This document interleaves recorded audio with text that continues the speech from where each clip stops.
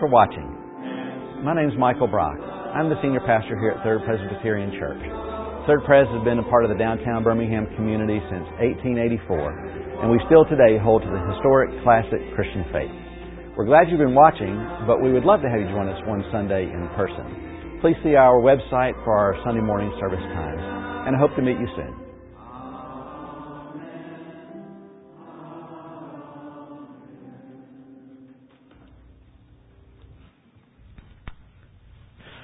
Our scripture reading today for the sermon comes from Romans chapter 3. Romans chapter 3, which is page number 941 in your pew Bibles. And while you're turning there, the children are free to be dismissed for the children's Bible lesson.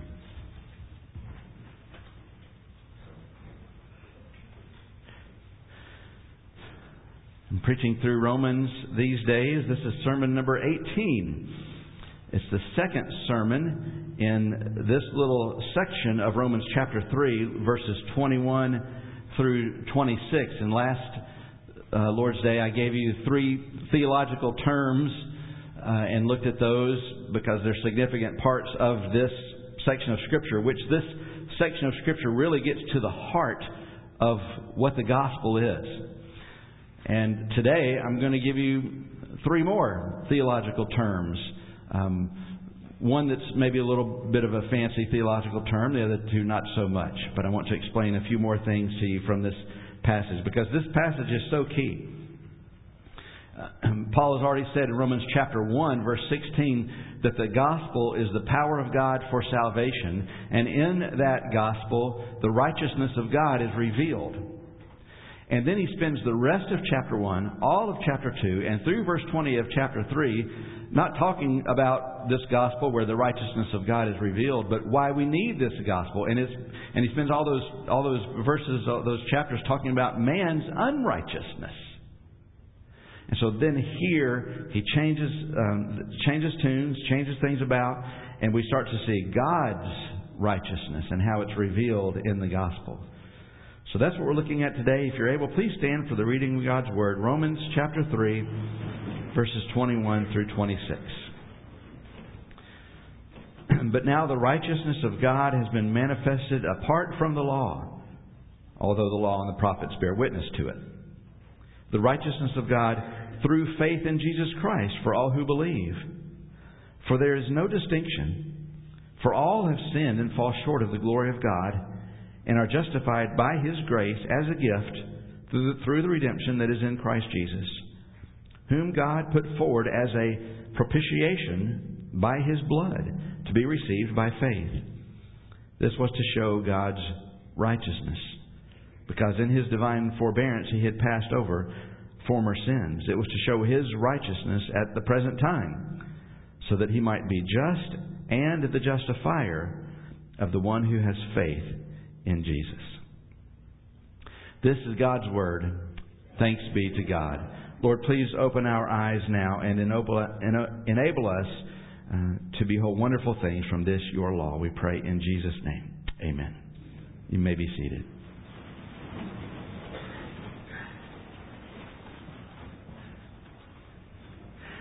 I said that the theme from chapter 1, verse 16 is that the gospel is the power of God for salvation.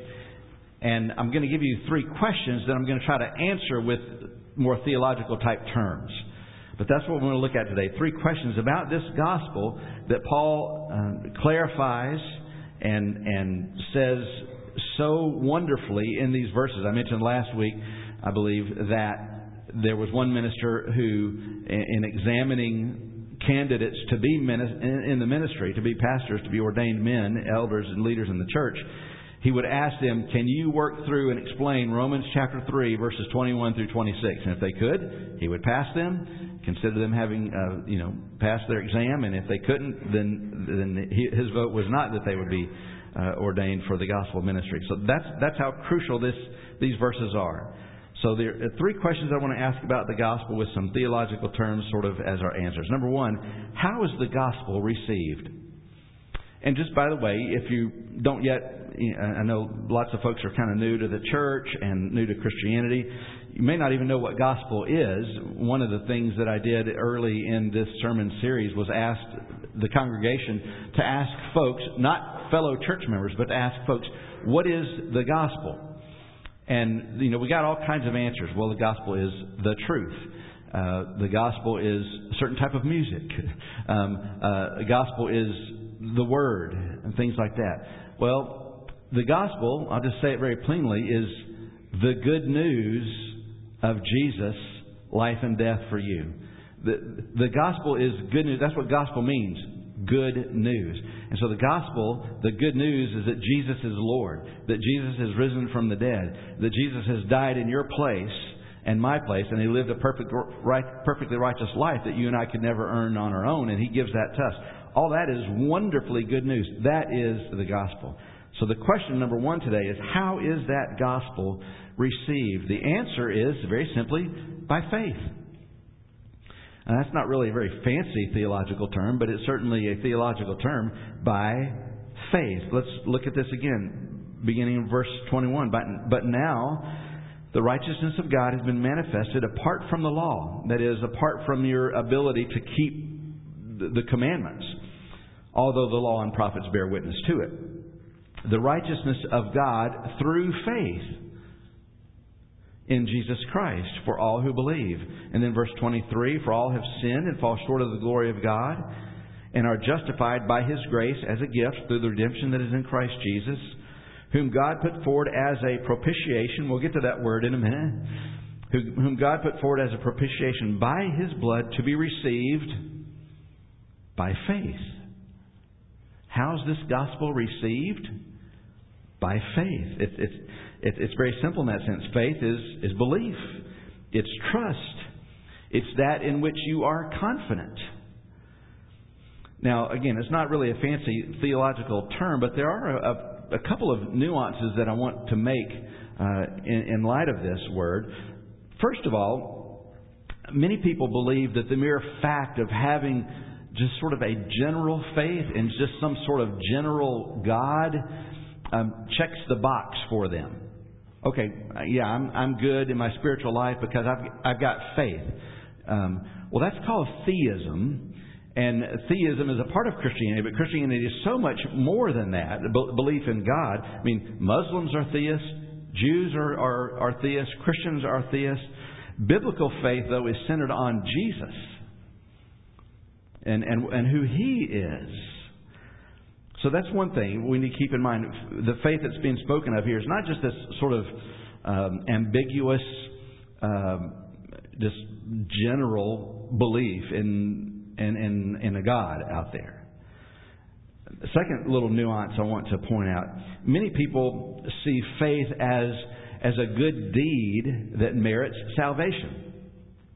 That Jesus does the work to rescue me from my sin and free me from the bondage of my sin, the slavery to sin. Jesus does that work, but I have to exercise my faith. And if I will do that enough, well enough, sincerely enough, well, then God will reward me with salvation. No, we can never. This is what verse 21 says. This righteousness from God is manifested apart from the law.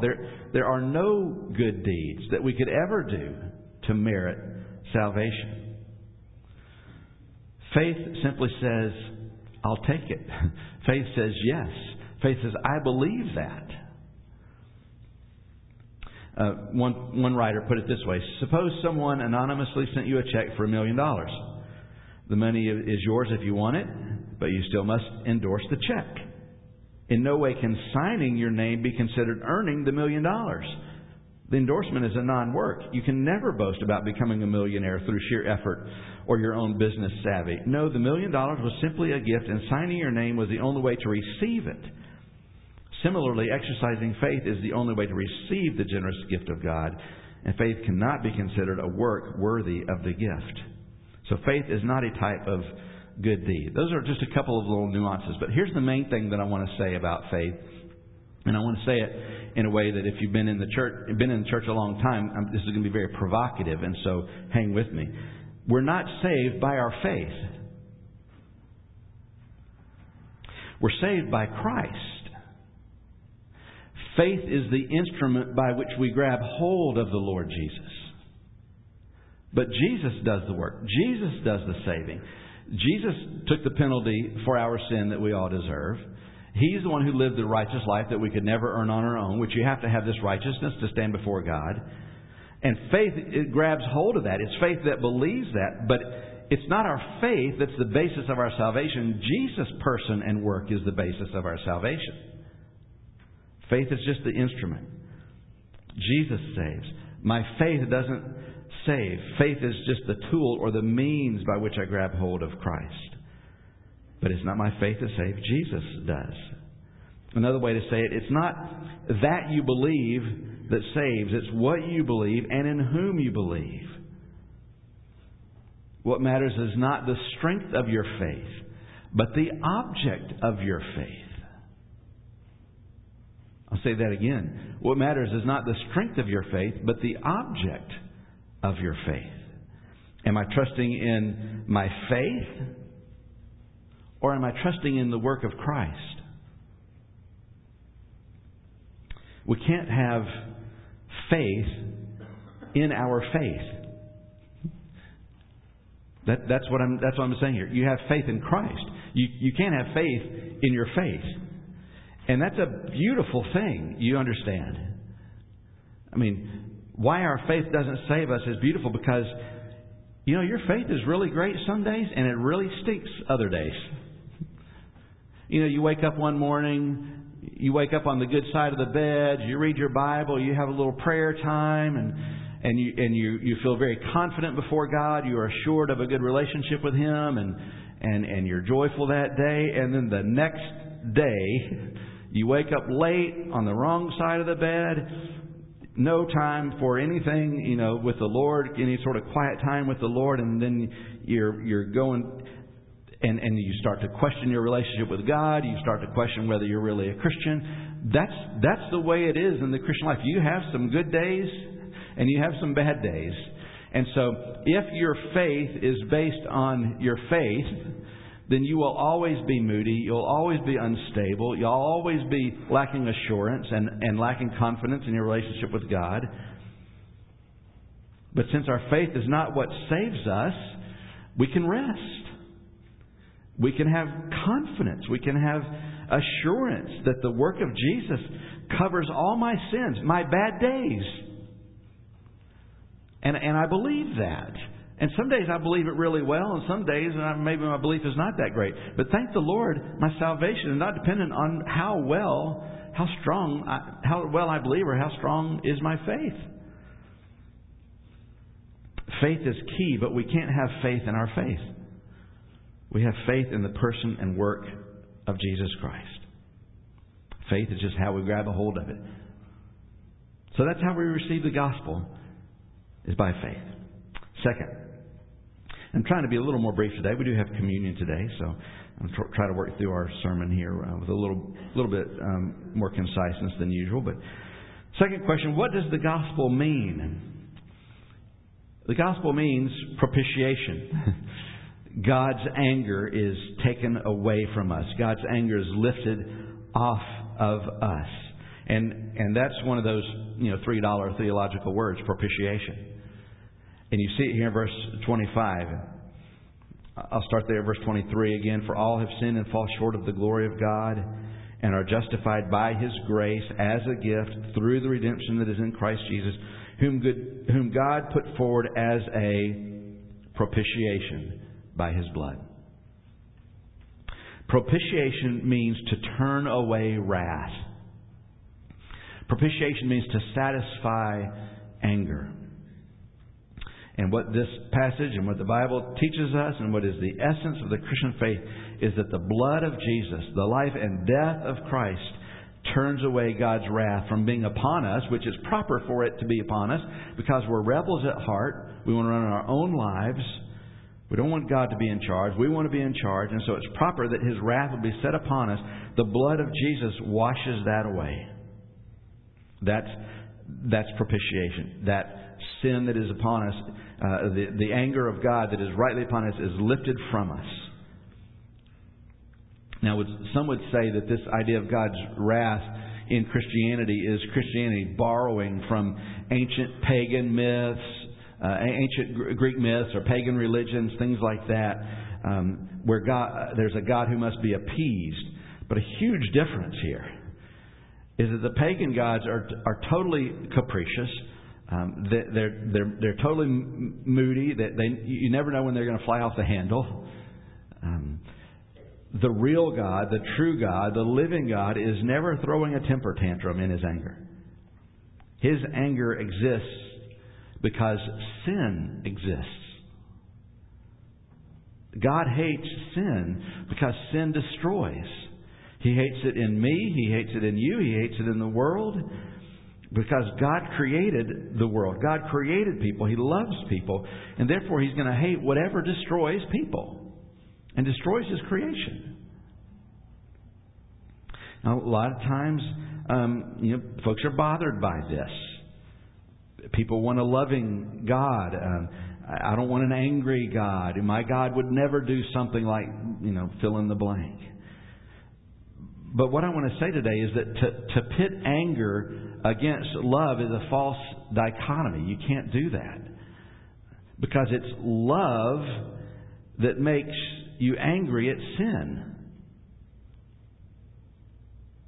Now, granted, we have to be careful here when we see anger in our own lives, because we might be angry because we've lost something, or our reputation has been hurt, or someone's stolen some money from us, or we're angry just because we're inconvenienced. But it might also be love that makes you angry. I mean, you might be angry at alcohol and drugs because it's ruined your child's life, and you love your child. God's anger always flows from His love. You've maybe heard the saying, anger isn't the opposite of love. Hate is. And the final form of hate is indifference. God is so angry because He's so filled with love and goodness. And He will not be indifferent. He will involve Himself in what is happening in my life, your life, in the world that He created and that He loves. And primarily, He involves Himself in the world by providing for sin, propitiation, for His anger to be removed from us by the blood of Christ. So how's the gospel received? By faith. What does the gospel mean? Propitiation. Finally, number 3, what does the gospel prove? And these are a couple of words here at the end of this section, the last verse. Just and justifier. And that's what the gospel proves. Just and justifier. When God put forward Jesus as a propitiation by His blood, it says in verse 26, it was to show His righteousness at the present time so that He might be just and the justifier of the one who has faith in Him. Now, just and justifier is, again, it's not really so much a fancy theological term, but it's an interesting seeming juxtaposition. Because on the one hand, what you see is God being just in that He demands a penalty for sin. He exacts a penalty for sin. He doesn't just wink and say, I tell you what, let's just pretend that ever happened. That's not the way He works. That's not just.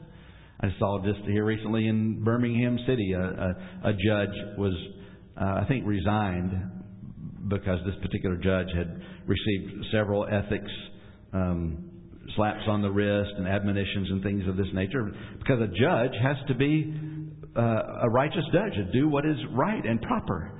And so God is a just judge. He demands a penalty for sin. He doesn't just say, we'll just let that one slide. Don't worry about it. No, that's not the way He works. He's just. But on the other hand, what you see is that God Himself pays the penalty for our sin. He pays it. He doesn't make you pay it. He doesn't make me pay it. He suffers the debt that we owe. So by demanding a penalty for our sin and also providing the righteousness we need, He is both just and the justifier. Just a few moments ago, you just prayed.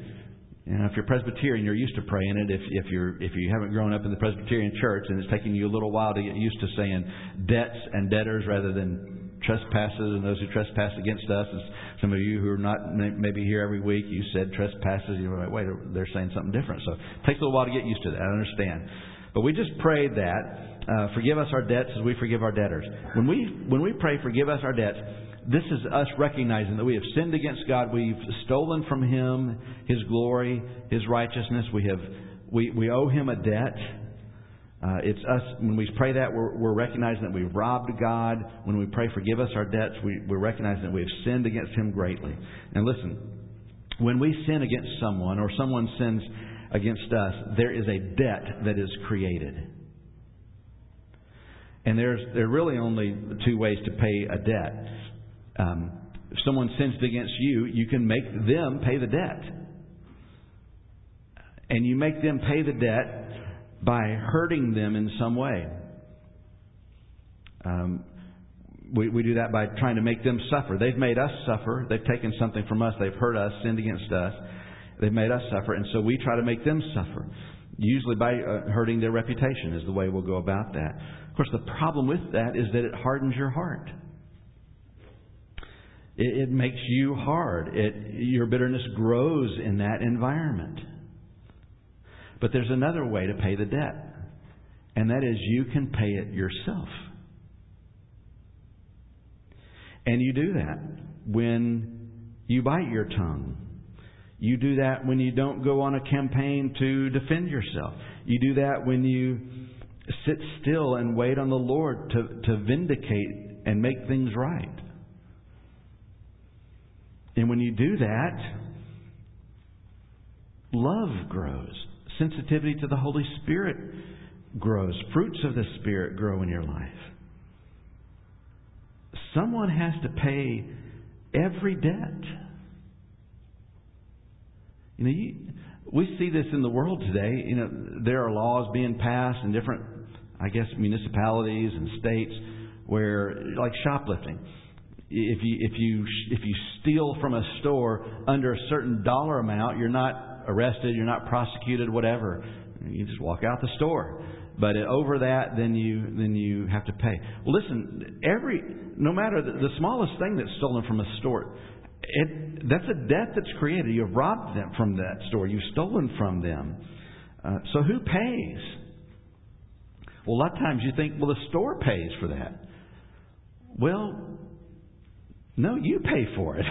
I pay for it. Because they jack up the prices to pay for these other people who are stealing stuff from the store. Every debt has to be paid. That's the way it always works. Someone always has to pay for wrongs to be righted. And so Paul says that God is the justifier. It means He paid my debt. He suffered in my place. He went to the cross for me. He paid your debt.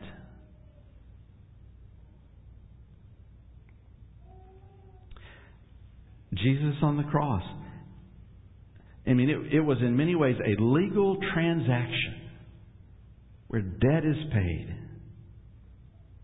But of course, it's also a public demonstration of God's righteousness. And it's a public demonstration of His love. In the Bible, God is the one who always provides the sacrifice. He's the one who always sheds blood. Adam tried to cover himself after his sin. The Lord says no. And He sacrifices the animal to cover Adam and Eve. Abraham, Isaac says to him, "Where's the lamb?" God will provide. Jesus, the Lamb of God who takes away the sin of the world.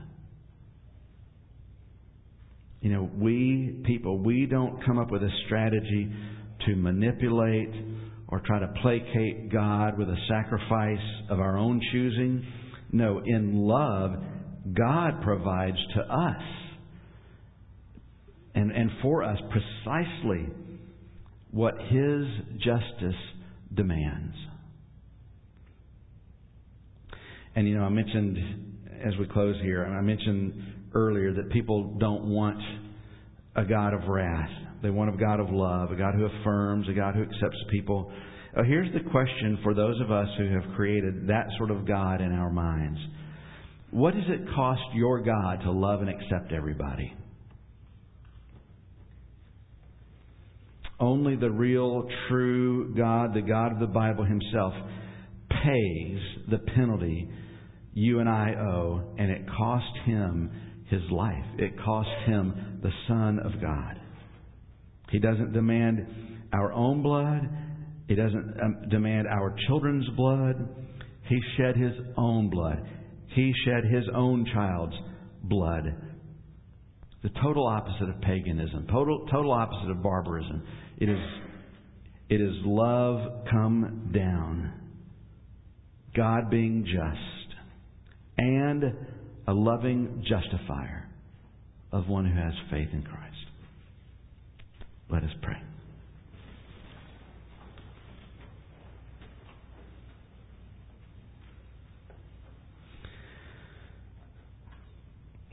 Heavenly Father, we are humbled before You today by the fact that we who could never pay the debt we owe have had it paid on our behalf.